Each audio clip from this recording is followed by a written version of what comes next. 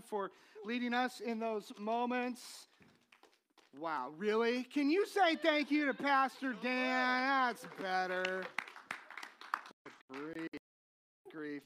As you can see, Calvin and I are going to do this together today, which is going to be really, really fun. And I'm excited to give a little talk with Calvin. I want to start. We're gonna see a bunch of scripture today, and we're probably going to move pretty fast. So forgive us for that to the extent that that is difficult to chase, but it's a valuable topic and one that we want. 6 begin as just bringing this to my mind, and I just want to stop here. It's not even in your program, but Micah is wrestling with what is once.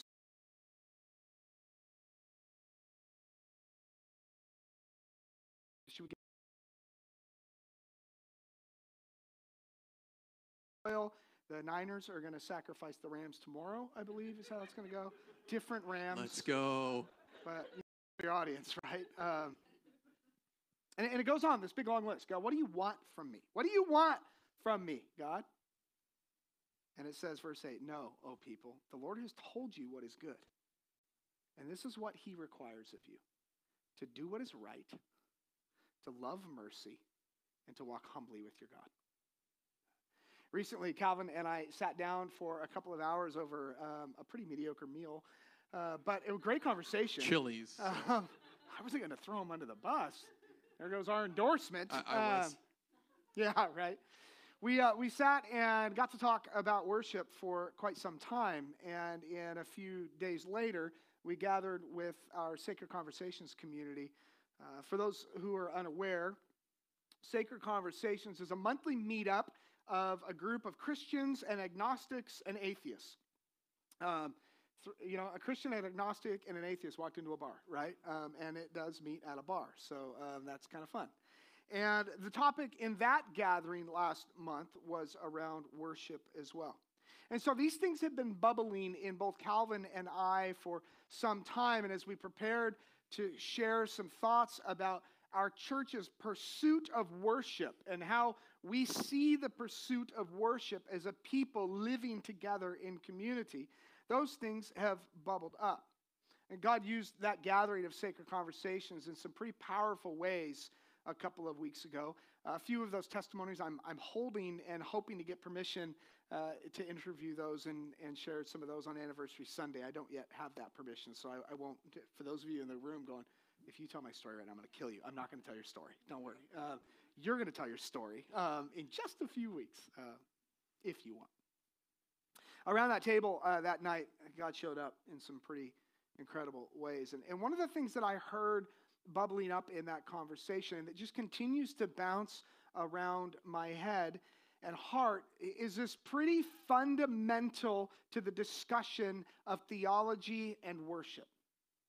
These discussions we have are really, really key. I want to hand this off to Calvin shortly to share some things God's been stirring in his heart as we orient ourselves around worship. But let me set some foundational thoughts from the get-go. And the first is this idea that worship sits at the heart of the gospel. What do you mean by that, Stu? What I mean by that most simply is that our worship flows out of our ideas about God and his good news. This is an uncomfortable reality, but the reality is our experience leads what we think and believe about God. Now, a lot of us who've grown up in the church would like that to be reversed, and we were kind of taught it should be different, right? It should be the scriptures guide our experience. But the reality is most of the time our experiences lead our theology. And we try to make sense of the experiences of our life, both good, bad, and ugly, by coming back to the scripture and saying to God, or saying to, wherever we find our anchoring in truth, make sense of this. But our worship, how we worship, who we worship, what words we will allow ourselves to utter in worship flow out of what we actually believe about God. For instance, many of us were taught that the good news of Jesus, the gospel, was as simple as confess your sins, and you'll get forgiveness of those sins. And when you die, you get to go to heaven. Now, before you freak out, all of that is true. Okay? Just breathe, okay?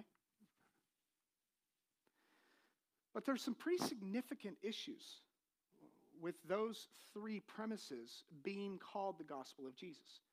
There's about 7 or 8 problems with that. I'm only going to touch on 2 for the sake of worship.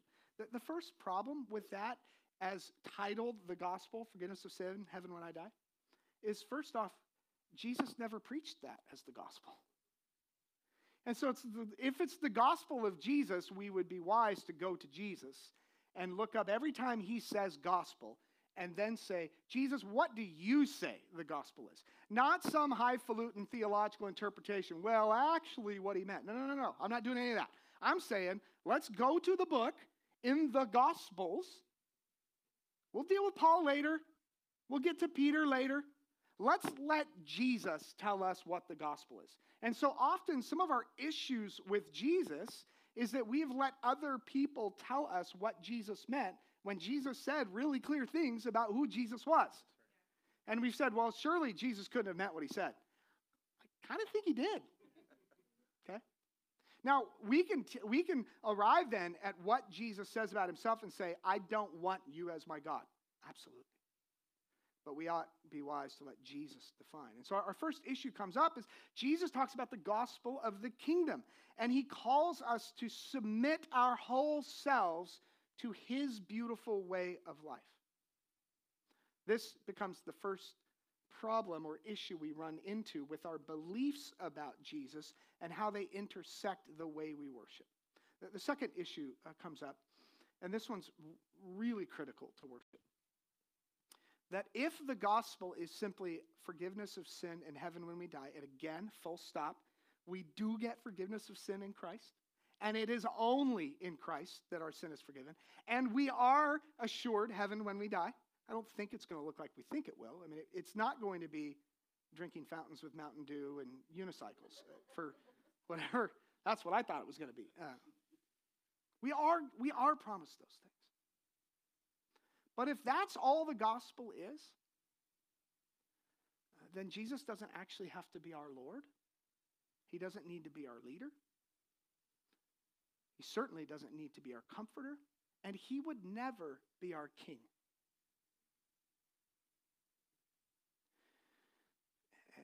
And akin to that issue, the other issue we have, if that's all the gospel is we really have no need for Jesus after we've been forgiven.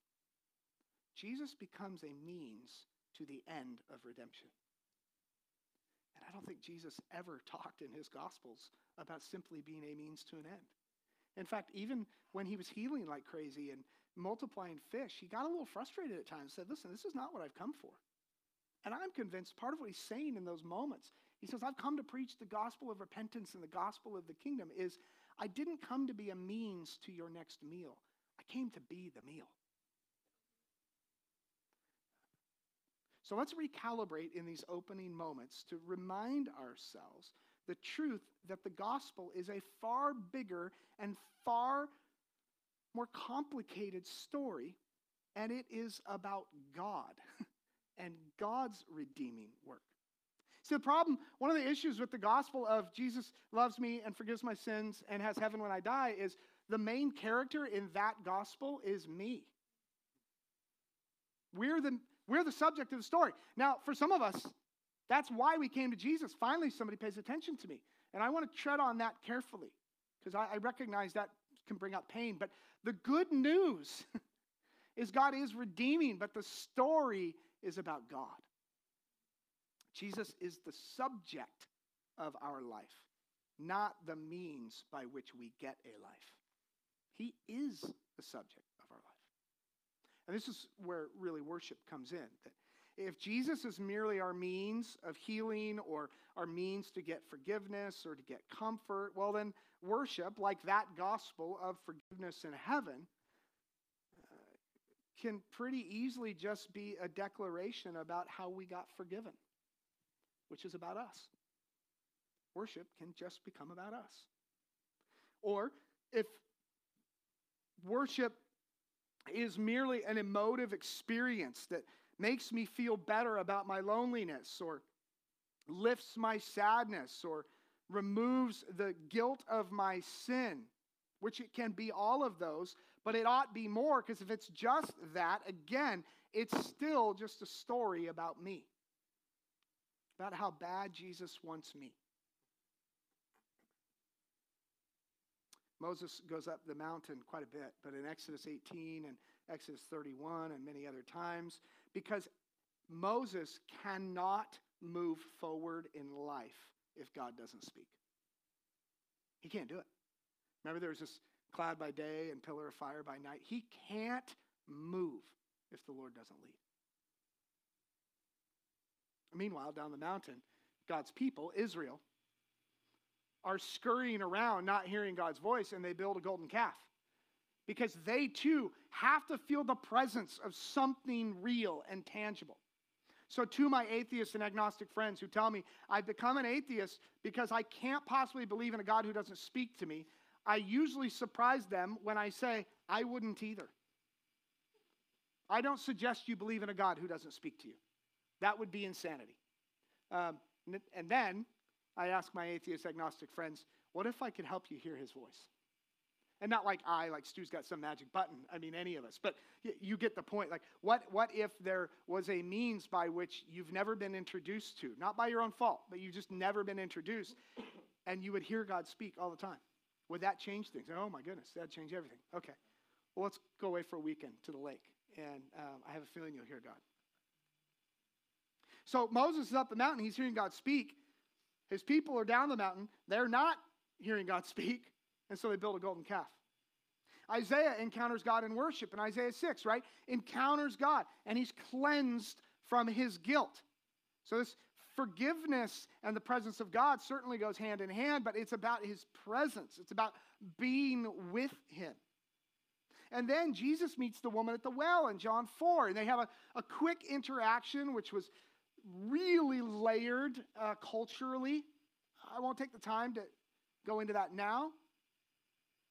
But they talk a little bit about her messed up life and the choices she has made, and trying to find fulfillment, and trying to stave off her own loneliness, and trying to find some reason to live and to feel love. And Jesus essentially tells her, all these ways you're trying to get love have failed you over and over and over again. But those who worship in spirit and truth, he says. When he turns the discussion to worship, she runs off a changed person because she has been with Jesus. And the story tells us she turns the entire village upside down, even though he told her not to say anything, which is a fascinating dynamic. You see, in worship, we should absolutely sing of our forgiveness and declare and celebrate our forgiveness, certainly. And we should feel no qualms about that serotonin release that happens when an emotional minor chord hits and we hear our friends singing and we feel that emotional lift. God has made us emotional beings, and anybody who's not moved by a major to a minor chord is tone deaf. I mean, there's something happens and it's like, all right, I don't know if that was God or just a minor chord, but that was cool. It's okay for it to just be cool. But those movements happen too in a silent prayer, in a moment of total silence, where we just breathe. Yes, it can happen in a loud crescendo, but we do more than declare that Jesus is our means to redemption. In worship, we recenter ourselves around the reality that Jesus is the subject of the story of our lives. Let me pray, and then I'll hand this off to Calvin. Jesus, you are the subject of the story of our lives. You are not an add-on. You are not merely a means to an end of a better life. You are not our ticket out of or our fire insurance. You are the central thing by which we move and breathe and have our being. move in us as a people in these moments and teach us what it is to worship you and what happens in us when we do. We pray in Christ's name. Amen. Amen.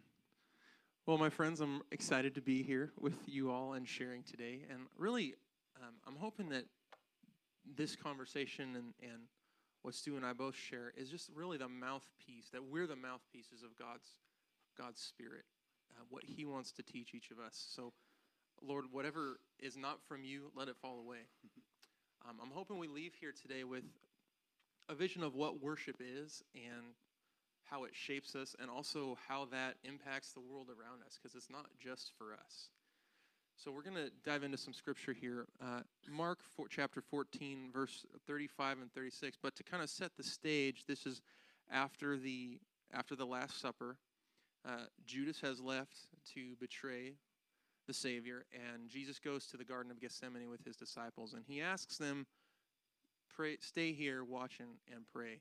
And then it says in verse 35, going a little further, he fell to the ground and prayed that if possible, the hour might pass from him.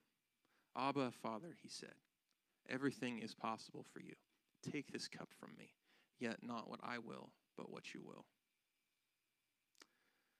So in the garden, we see this picture of Jesus being faced with a decision, right? And being fully man, he had a free will. So he could have clung to that will. In fact, that would have been probably the fleshly tendency to insist that the cup would pass. And any of us who have kids probably know what it's like for your son or daughter to insist on something from you. And, everything was possible for the Father. Jesus says to his dad, isn't there another way to make this happen? Everything's possible for you, but not what I want, what you want. Jesus' life, his ministry began at age 30, so he had actually 30 years of life experience before his ministry began. And I imagine there's not a lot written about Jesus' life up to the age of 30. There's some, but I imagine in those 30 years that he must have become accustomed to living in the Father's will. There were, I'm sure, multiple times and decision points where he had been formed and prepared to fulfill his assignment on the cross. For example, Jesus' parents were not perfect, so he had a decision to obey those imperfect parents. I'm sure Jesus' siblings or schoolmates mistreated him at some point in 30 years. He had a decision to repay evil with evil or to repay evil with good and with kindness. Or as a carpenter, to pay taxes to a government that was oppressing his people in horrible and very real and tangible ways for him in that culture. But Jesus, both fully God and fully man, in every instance was living a life of surrendering his will to the Father's. And Dan, it was so powerful what you shared, because it ties right in with the point that I had here, which is that Jesus took himself off his own throne, and his Father's will became paramount. I want to look a little bit at what that means and how that position of Jesus' heart is our example in worship. And so if you'd turn Romans 12:1, this is Paul writing, "Therefore I urge you, brothers and sisters, in view of God's mercy, to offer your bodies as a living sacrifice, holy and pleasing to God. This is your true and proper worship." So we can see Jesus Christ as our example, offering his body as a sacrifice. He offered himself in our place, and then Paul later urging us to follow that example and says this is what true and proper worship is. There's some translations that say this is your act of spiritual worship. So we see both in the life of Jesus and the teaching of Paul that worship is this formative choice to really say, you are God, I am not. Not what I want, but what you want. So when we enter into true and proper worship in spirit and truth, we're taking ourselves off the throne and we're declaring that his will matters more than ours. We're offering our bodies, our lives as a complete sacrifice, and we say, have your way in us. We prayed it this morning, church, have your way in us. So in those moments, we make a decision to surrender to the will and the way of God for our lives, for our families, our careers, our parenting, every waking moment. That is our true and proper worship.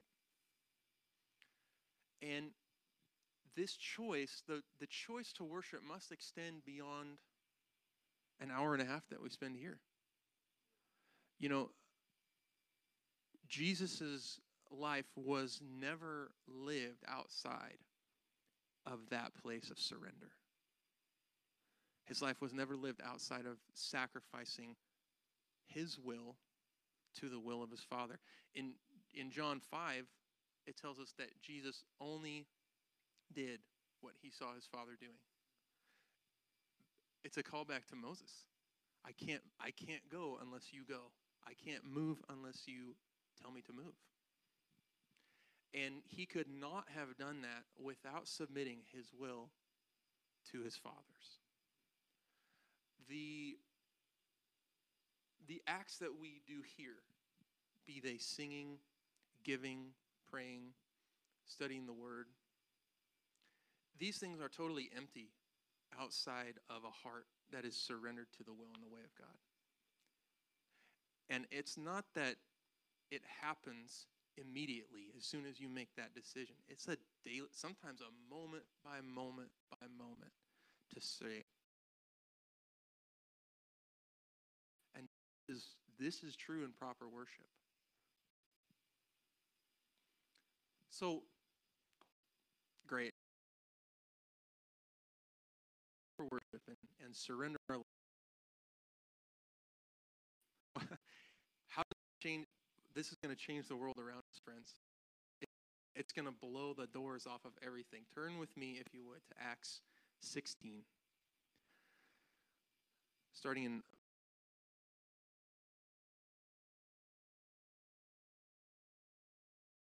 had a spirit by which she predicted the future.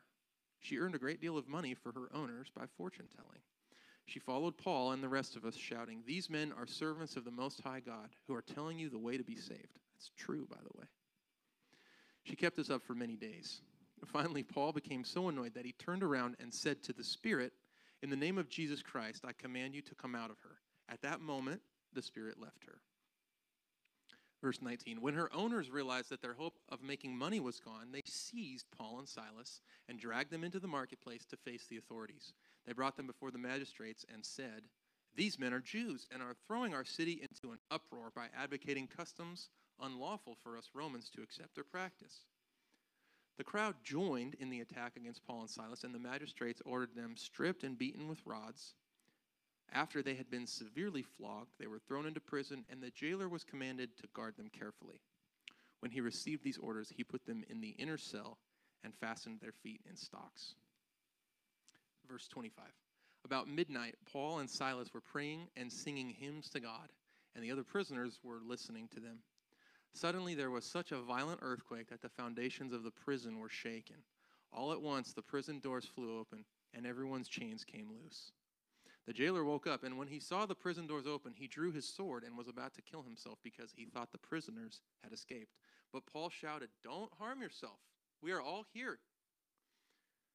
The jailer called for lights, rushed in, and fell trembling before Paul and Silas. He brought them out and asked them, "Sirs, what must I do to be saved?" They replied, "Believe in the Lord Jesus, and you will be saved, you and your household." Then they spoke the word of the Lord to him and all the others in his house. At that hour of the night, the jailer took them and washed their wounds. Then immediately he and all his household were baptized. The jailer brought them into his house and set a meal before them. He was filled with joy because he had come to believe in God, he and his whole household. Isn't that awesome? Guys, I really love this story for a lot of reasons. But I think for today, there's a few things that God wants us to unpack. And it really ties into what we've been talking about all morning. Because Paul and Silas were living a life of worship to God. They were sacrificing their lives, their careers. They were on mission. And they were paying a price for it. They were suffering. We read in this story, they were severely beaten and imprisoned for this act of casting a demon out of a slave girl. And really, they brought the kingdom of God to her. She was freed from that oppression of the demon. So just imagine for a minute, you're on a mission trip, and you bring the kingdom of God and cast a demon out of a person, and all of a sudden, the entire city you're in gathers around and mobs you, beats you with rods, flogs you severely, and then you're thrown in the jail. And you're not just thrown in jail, you got your feet like in stocks. Okay.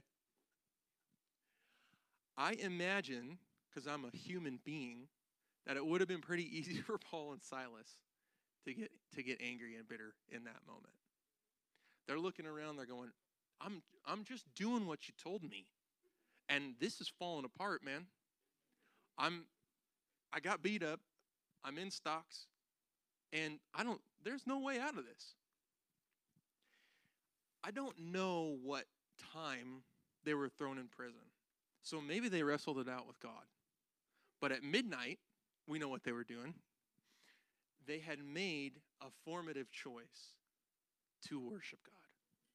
They offered their praise and worship to him, not because things were going awesome, but because of who God was.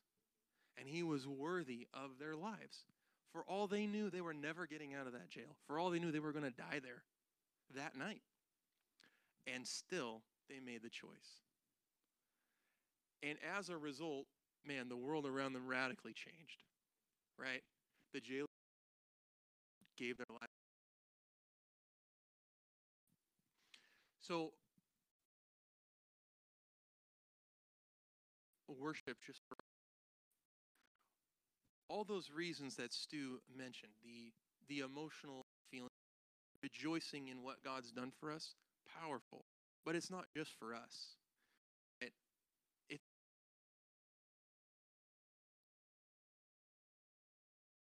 with our Father's will and ushering his kingdom everywhere we go. Whether that's your home, your job, Starbucks, wherever we go. Paul and Silas's worship, their acts of worship, shook the prison to its very foundation. What is that telling us? Our acts of worship are powerful, and by partnering with God, what does he come to do? He's come to set the captives free. By partnering with God, we can shake not just the foundations of the prison that we're in, everybody's doors popped open. Everybody in that prison's doors were blasted open. It was shaken to its foundation. The formative choice that we have to make in worship will align us with the Father's will. It will shift the atmosphere around us, and it will announce his kingdom in tangible and powerful ways. The jailer's world was changed in a tangible and powerful way. And if you read the story again, he wasn't bothered by any of the other prisoners. I'm sure those guys all walked out of there. He went home, he tended to them, and his whole house was baptized immediately. And he rejoiced because of it. Yeah.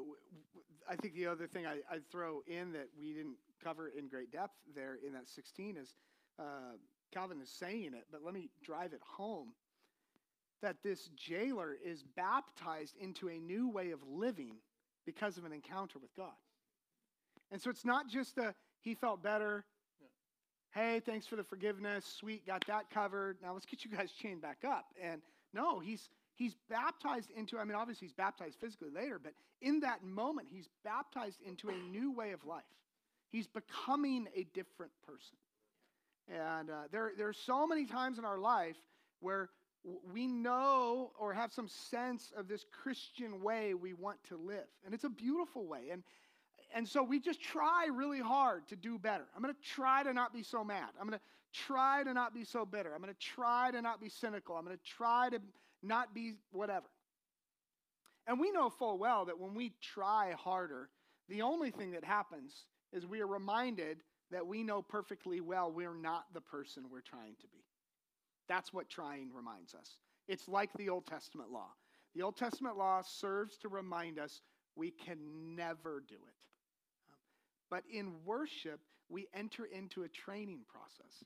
And I'm not just splitting hairs with words here, but in worship and in other spiritual disciplines, we enter into a training process to say, Jesus, by the power of your Spirit, shape me into a person who desires to not be on the throne of my life, who desires to not be the subject of the story, who desires to not have everything go my way, but desires, Jesus, your will be done.